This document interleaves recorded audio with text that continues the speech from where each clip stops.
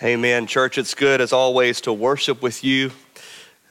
What a blessing it is to continue to retell that story. I'm reminded of Palm Sunday when we sing that song, Hosanna. Remember, that was how they greeted him as he came into Jerusalem, and then just days later, he would die for our sins at Calvary. I invite you to turn with me in Scripture this morning to Genesis chapter 27. Genesis chapter 27. We're going to continue our sermon series back in Genesis. We had a couple of weeks off there, Palm Sunday, and of course Easter Sunday, and then we had the cantata last week, and so I'm excited to jump back into Genesis with you and continue our journey through this wonderful book. You know, by the time we get to Genesis 27, we find a couple of characters that are familiar to us by now, but we find them in a difficult spot.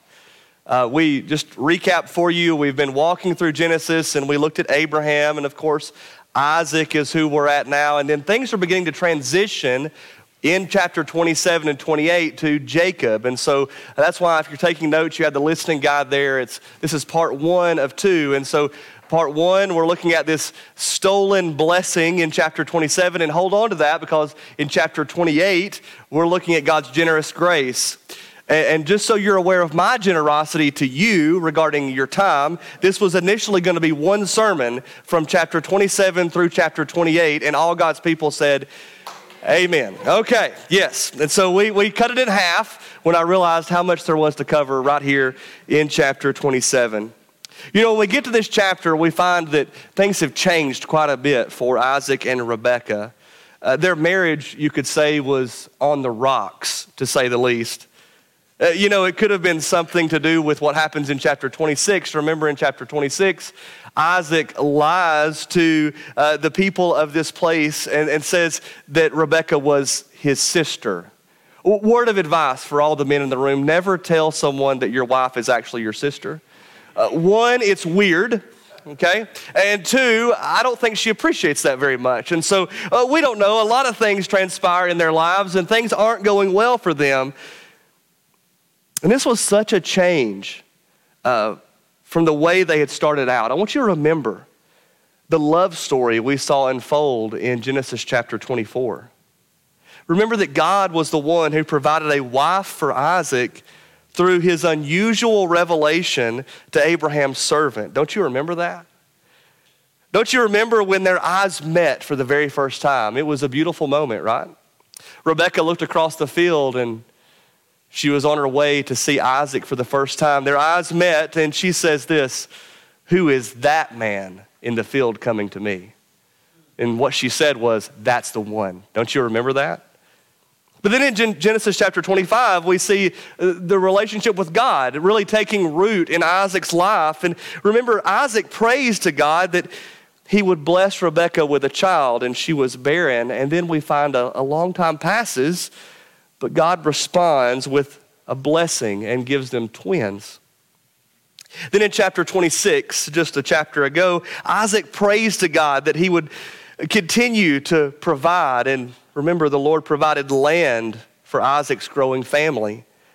And it says in verse 23 of that chapter that the Lord appeared to Isaac and reaffirmed his blessing on their lives. Listen, Isaac responds by building an altar. Listen, this is a picture of intimacy, not just in a family, but also with God. And things look so promising. They had began so well. Through all of this, I want you to see how closely they were walking with God. They started out well. But by the time we get to chapter 27, things change dramatically. You see, we're going to see in this chapter that even though Isaac and Rebekah started out well, they ended poorly. And that's not the point of the sermon, but I do want to challenge you in this room. Many of you have been walking with the Lord for some time. It's not about how you start so much as it's how you finish. Remember that. Some of you started out really well in your walk with the Lord. Continue to walk with him faithfully. That's a testimony to your family.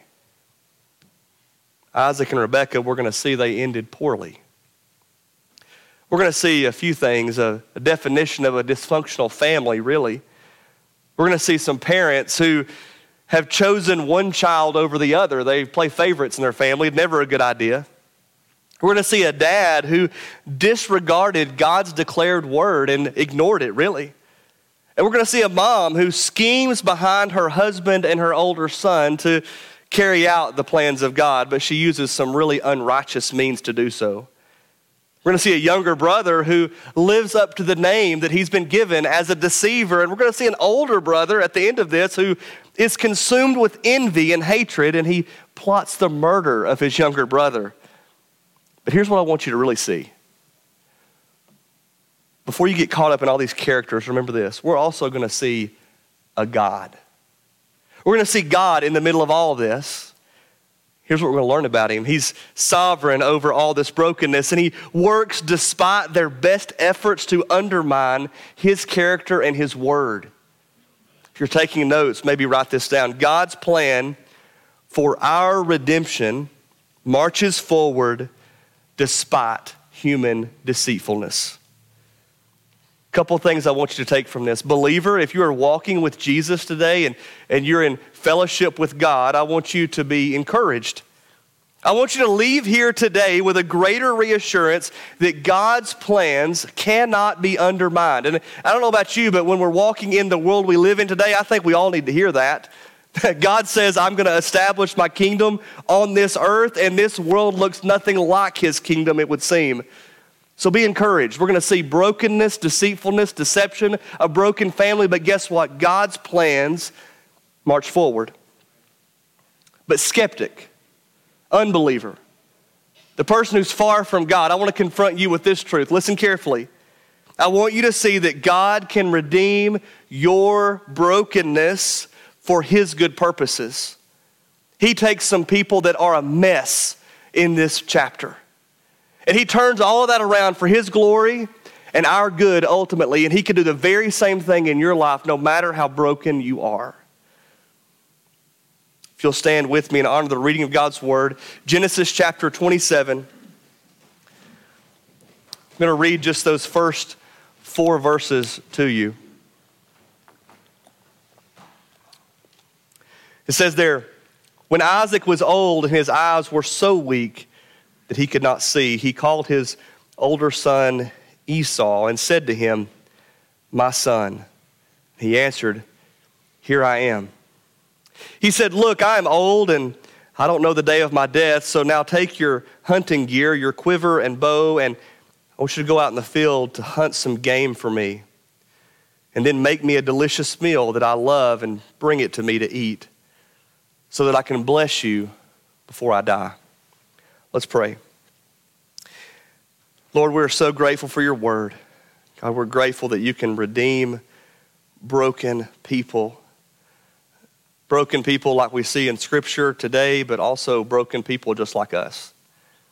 God, I pray that you'll restore our hope and that you'll call people to yourself by the power of your word. It's in Jesus' name we pray. Amen. You can be seated. We're going to walk through a bit of a character analysis all through these verses, and we're going to see brokenness play out. Each character in this narrative illustrates the complete brokenness, not only of themselves, but really we can relate to this because it's our complete brokenness as well. You could say it this way. This is the first truth we're going to see. There are no heroes in the story of redemption, only sinners. There are no heroes in the story of redemption, only sinners. Now, you might say, well, preacher, I'm gonna push back on you. Jesus is the hero. Yes, of course, Jesus is the exception. He is the hero in the story of redemption. But when we talk about ourselves, when we talk about humanity, there are no heroes. We like to put people on a pedestal, even Bible characters, but there are no heroes, only sinners. Excuse me. First, we're going to see this. We just read about it. We see in Isaac this truth. Isaac knew God's word, but he was determined to have his own way. Excuse me. For context here, you need to remember what happened in Genesis chapter 25, verses 23 through 26. This is when the Lord blessed Isaac and Rebekah with child, turn back there with me. It's just one page ago. Notice this. The Lord said to Rebekah, 2 nations are in your womb. 2 people will come from you and be separated. One people will be stronger than the other, but here's the key. The older will serve the younger. Rebekah heard this. Isaac knew this. And yet, despite all of that, Isaac was bent on undermining God's word. Because if you read on a little bit further, you find that Esau is the older brother and Jacob is the younger brother. And so, as things play out, who's supposed to get the blessing? Jacob is. Jacob is, right? Jacob is the younger brother. And according to God's word, Jacob is supposed to get the blessing. But who does Isaac call into his tent? Esau. So what does he do? He tries to undermine everything that God had aimed and endeavored to do. The key is in verse 4. Notice what Isaac says. He says, I have determined this. Your translation of Scripture may capture it this way. There's a word there that isn't rendered in this translation I read from, but he says, I'm going to bless you from my soul, it says.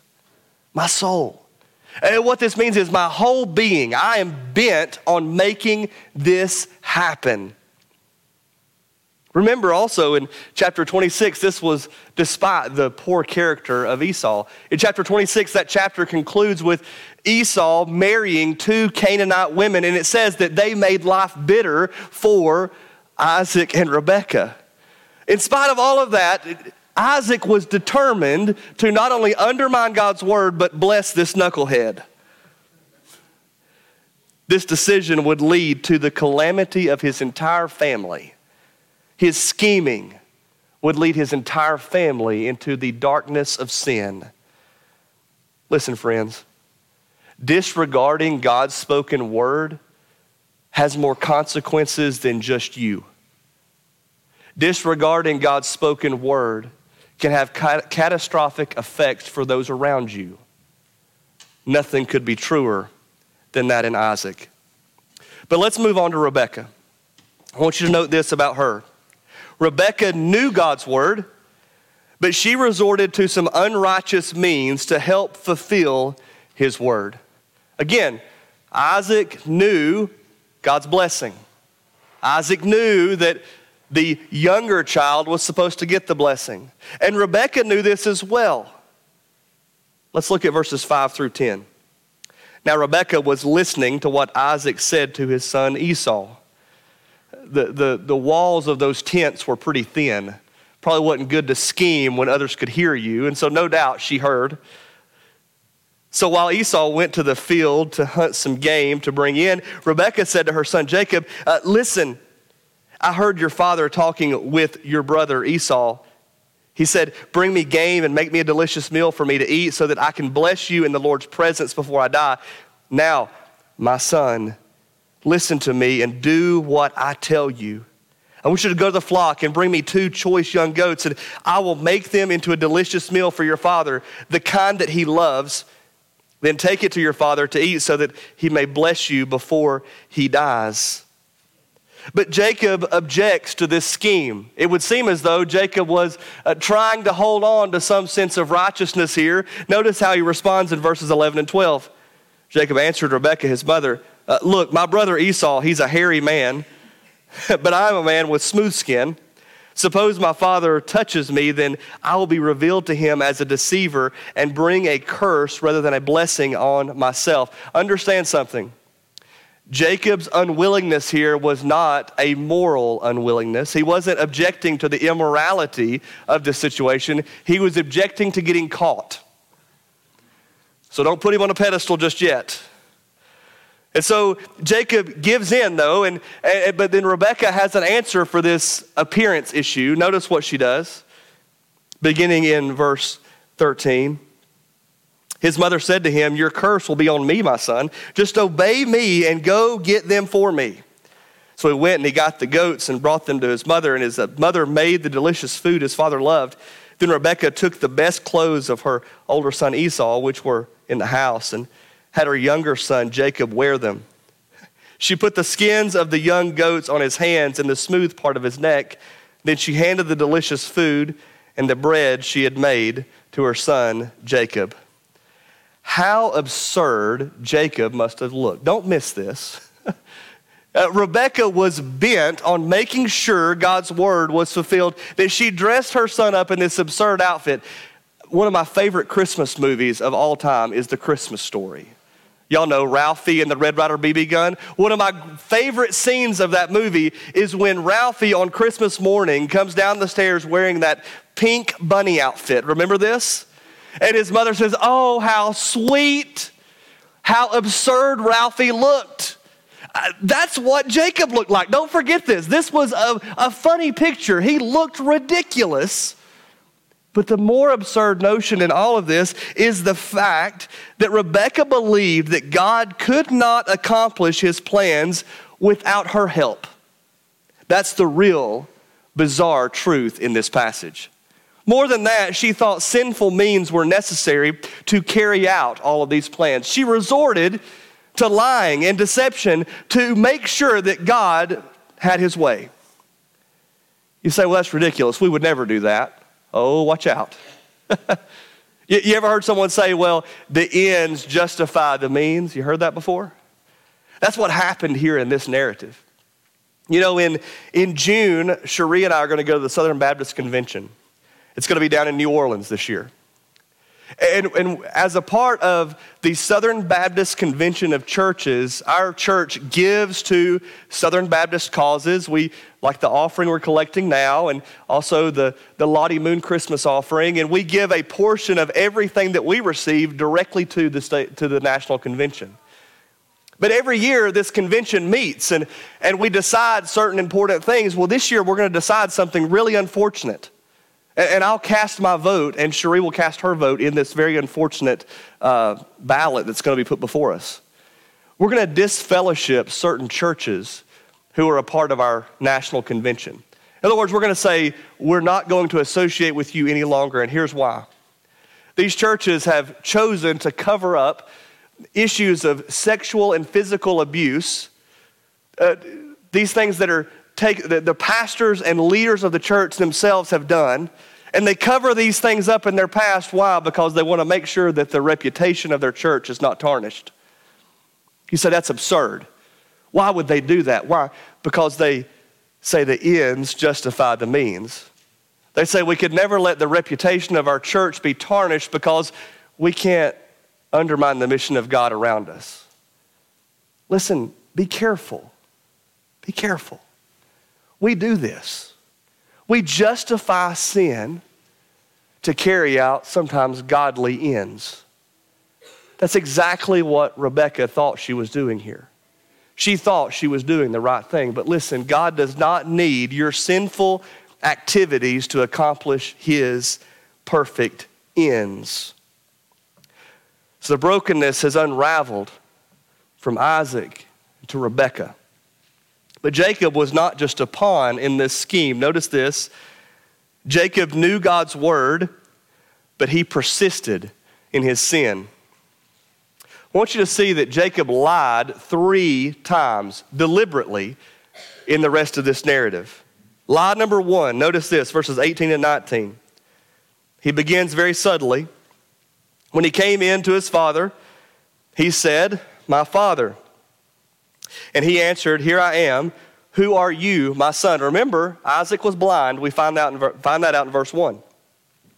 Jacob replied to his father, "I'm Esau, your firstborn. I have done just as you told me. Please sit up and eat some of my game so that you may bless me." I wonder if his voice was a little bit shaky at that moment. Did he say that with some confidence, or was he a little bit unsure? Am I really going to get by with this, he might have thought.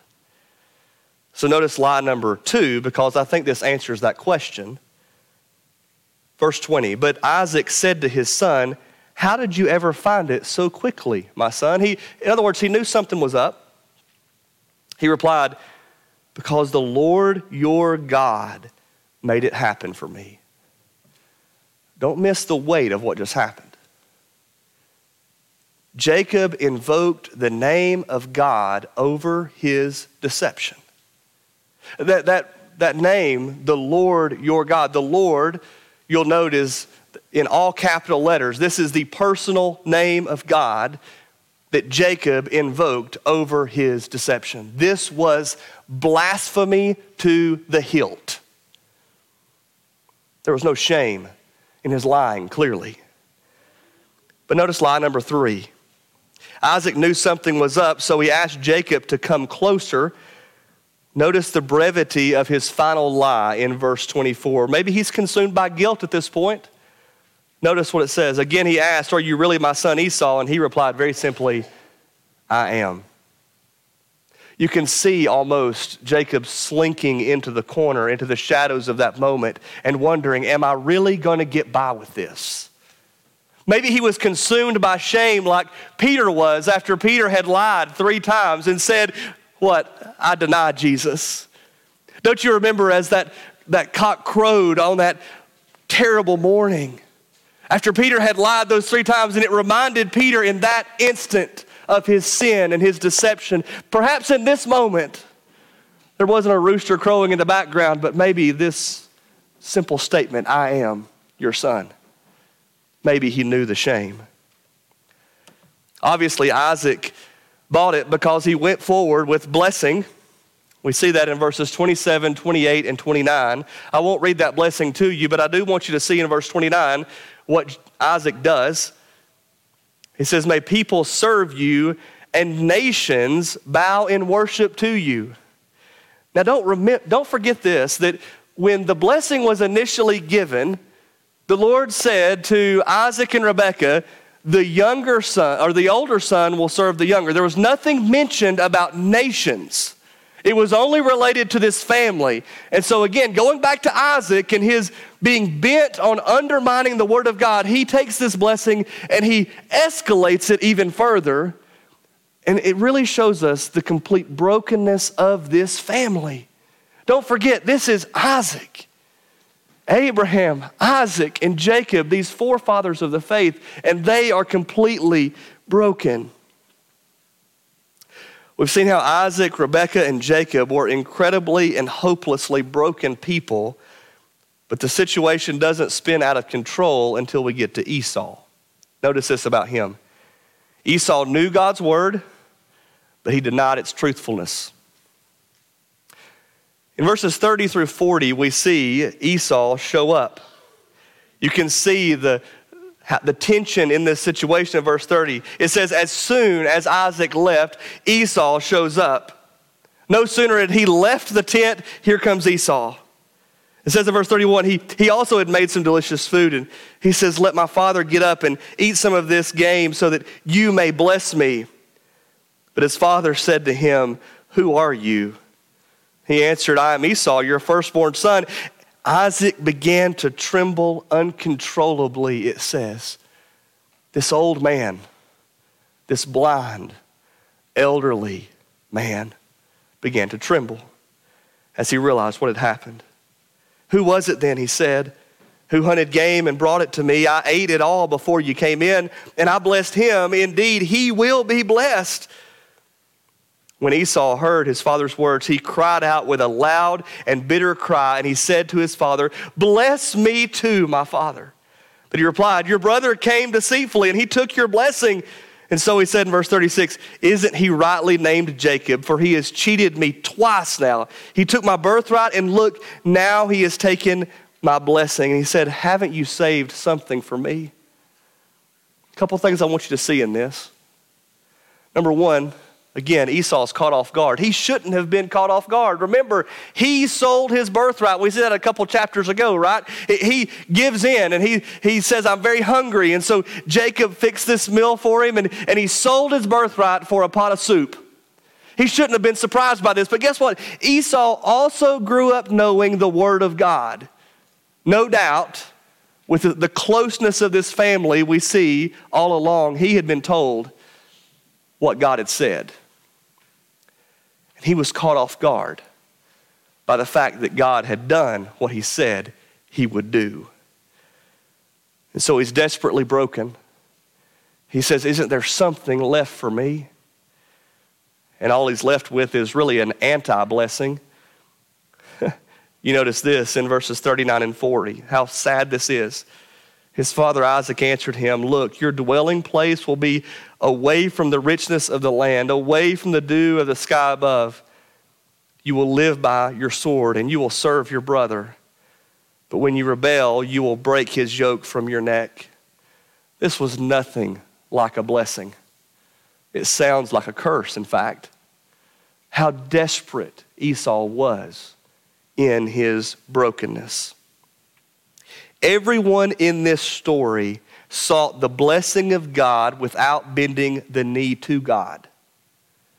Make no mistake, at any point in time, any of these individuals could have turned all of this over to the Lord, but they persisted in their brokenness. So what were they left with? This second truth in verses 41 through 46. As sinners, they bore the consequences of their deception. There were real consequences to their actions. Yes, God is good, but there are consequences. Listen to verses 41 and 42.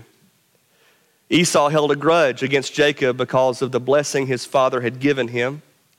And Esau determined in his heart, "The days of mourning for my father are approaching, then I will kill my brother Jacob." Isaac, we see, was left with a divided family. That was his consequence. His family was completely broken. You know, funerals can be kind of weird sometimes. Pastors debate, would I rather do a funeral or a wedding? Well, the circumstance depends on the situation, really. Sometimes funerals can be really awkward when there's this brokenness within a family. I tell you what, I've done a lot of funerals here at First Baptist Church, and it has been the greatest blessing because I've not seen that brokenness. As we've celebrated the homegoing of a child of God, we have come together and it's been a celebration, and I've been able to walk through that genuinely. But you've seen this before, right? You've seen a broken family at a funeral. It's not a pretty picture. Imagine Isaac, what he's left with here. His two sons, one of them at the other's throat. Complete division. But we also see this about Esau. Esau was left consumed by bitterness. It says there in verse 41, Esau was determined in his heart. There's that same phrase again. Remember, Isaac determined in his heart and his soul that he would undermine the word of God, and everything culminates now with Esau determining in his heart that he would murder his brother. Don't you see how that all played out? Everything had backfired on Isaac and Esau. But now listen to Jacob's lot in verses 42 through 45. It says, when the words of her older son Esau were reported to Rebekah, she summoned her younger son Jacob and said to him, "Listen, your brother Esau is consoling himself by planning to kill you. So now, my son, listen to me. Flee at once to my brother Laban in Haran." I don't know about you, but if I'm Jacob at that moment, Mama said, "Listen to me," before it got me in this mess. I'm not so sure I'm going to listen to Mama again, but he listens to her. And she says, "I want you to stay with him for a few days," that's key, "until your brother's anger subsides. Until your brother's rage turns away from you and he forgets what you have done to him. Then I will send for you and I will bring you back from there. Why should I lose you both in one day?" Notice this, a couple things. First of all, Jacob. Jacob was left alienated from his family. He was cast aside. Notice in verse 44, that key phrase, "a few days." Well, if you read ahead, poor old Jacob doesn't spend a few days with his uncle Laban. No, he spends a long time, years in fact. And it's not a pretty time. We're going to get there and we're going to see it. It doesn't turn out well. In fact, Jacob the deceiver is deceived. What in a few days? In verse 45, we see this, that Rebekah says, "I'm going to send for you." She gives this assurance to her son, "I'm going to send for you because I don't want to lose both of my sons in one day." But we find in chapter 31, someone sends for Jacob when he's at Laban's house, but it's not Rebekah. Guess who it is? The Lord sends for Jacob. Why is that important? Well, the saddest consequence in all of this really lies with poor Rebekah. Notice this. Rebekah was left with a tarnished legacy. Again, I told you, we start out well, that's one thing, but be careful that we don't end poorly. Rebekah had ended poorly, and Scripture illustrates that. In verse 46, it just says, Rebekah said to Isaac, I'm sick of my life. I'm sick of my life because of these Hethite girls. If Jacob marries someone from around here like these Hethite girls, what good is my life? And those are the last spoken words from Rebekah. Words of bitterness, grief, and sadness. And that's it. What an awful legacy. What a way to be left in a miserable existence on this earth.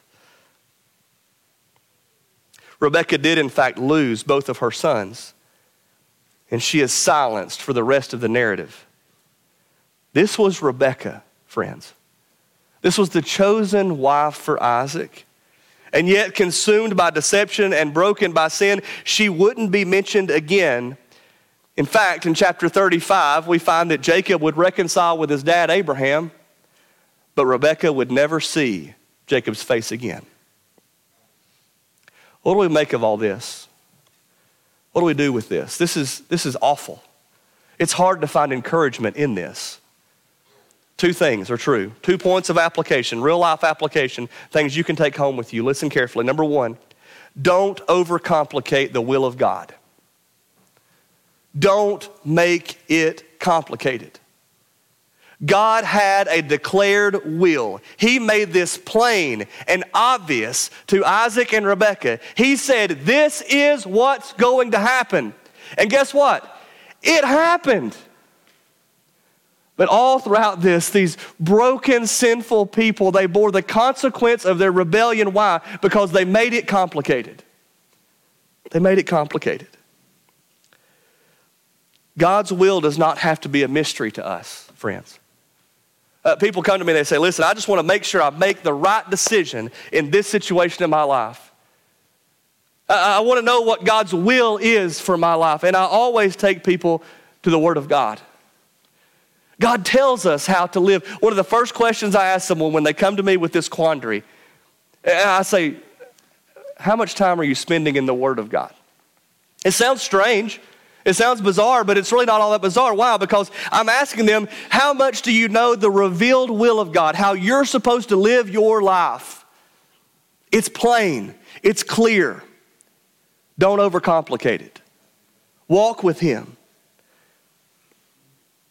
But number two, trust that God's plans for redemption will not fail. Ultimately, everything that Rebekah did and Jacob did and Isaac did and Esau did, listen, all of this ultimately was rooted in a lack of trust in who God is, in His character, and in His word. So my question for you is this: if you're living with some uncertainty, if you're living consumed by worry and fear, ultimately that exposes this: a lack of trust in God. If you numb your pain with sin, it reveals a lack of trust in God and His character. God will come through. We read the last pages of this wonderful book, and what does it tell us? God wins, no matter what. God's plan for our redemption marches forward despite human deceitfulness. I want to leave you with this. This plays out most clearly in the final days of Jesus' earthly life. God has always worked through these terrible means, and He has redeemed sinful people, and He has done His work of redemption despite that. I want you to see this. Matthew chapter 26 and verse 24. Again, the last days of Jesus' life on this earth. It says, at the Last Supper, Jesus says this to Judas: woe to that one by whom the Son of Man is betrayed. Deception, deceitfulness. Jesus calls it out. And guess what we find in Matthew 26, 48 and 49? Judas betrayed Jesus with a kiss. Deceitfulness, deception. Guess what? God's plan for our redemption marched forward despite deceitfulness. Let's keep looking at it. Matthew 26:59. The chief priests, they sought false testimony that they might put Jesus to death. They looked for false witnesses, deception, deceitfulness, thinking they were doing the right thing. Listen carefully. 2 false witnesses come forward. But God's plan for our redemption marches forward despite human deceitfulness. Matthew 27, Pilate. He seems like this innocent pawn in all of this, but remember what happened there. He says, I am innocent of this man's blood, and he handed him over to be crucified. Pilate had been politically manipulated by all people involved. But guess what? God's plan for our redemption marches forward despite human deceitfulness. Peter sums this up appropriately at Pentecost, how encouraging this is. After everything has transpired, Jesus was crucified at the hands of wicked people. But guess what? He was raised on the 3rd day, and so Peter is able to say this, fellow Israelites, listen to this. Jesus of Nazareth was a man accredited by God to you by miracles, wonders, and signs, which God did among you through him, as you yourselves know. This man was handed over to you by God's deliberate plan and foreknowledge. Don't miss that. God's deliberate plan and foreknowledge. And you, with the help of wicked men, deceitfulness, deception, it's right there. Put him to death by nailing him to the cross. But God, it says, raised him from the dead, freeing him from the agony of death because it was impossible for death to keep its hold on him. God works through deceitful people to accomplish his redemptive plans. 2 questions for you. Believer, are you restored with hope and trust in God's redemptive plans? Don't overcomplicate the will of God. Trust it. Restore your trust in it. Unbeliever, does this remind you of your need for a redeemer? This was Abraham, Isaac, and Jacob, and we've seen again and again how broken they were. You and I are just as broken and hopeless in our sin. Like poor old Esau, we're the ones coming back and saying, Lord, don't you have anything left for us? And guess what he gave us? He gave us Jesus. He gave us the greatest blessing we could ever have. All that's left is for you to trust him. Trust him as your redeemer. At any point, Isaac, Rebekah, Esau, or Jacob could have turned all of this over to the Lord, but they didn't. They never bent a knee towards God. I invite you to do that. I invite you to let us know that you want to respond to this invitation to trust him. You can come forward while we're singing, or you can fill out a blue card that's in the pew back and let us know you want to have a conversation. You can stop me at the front door there. I would love to have a conversation with you about what it means to trust Jesus as your Savior.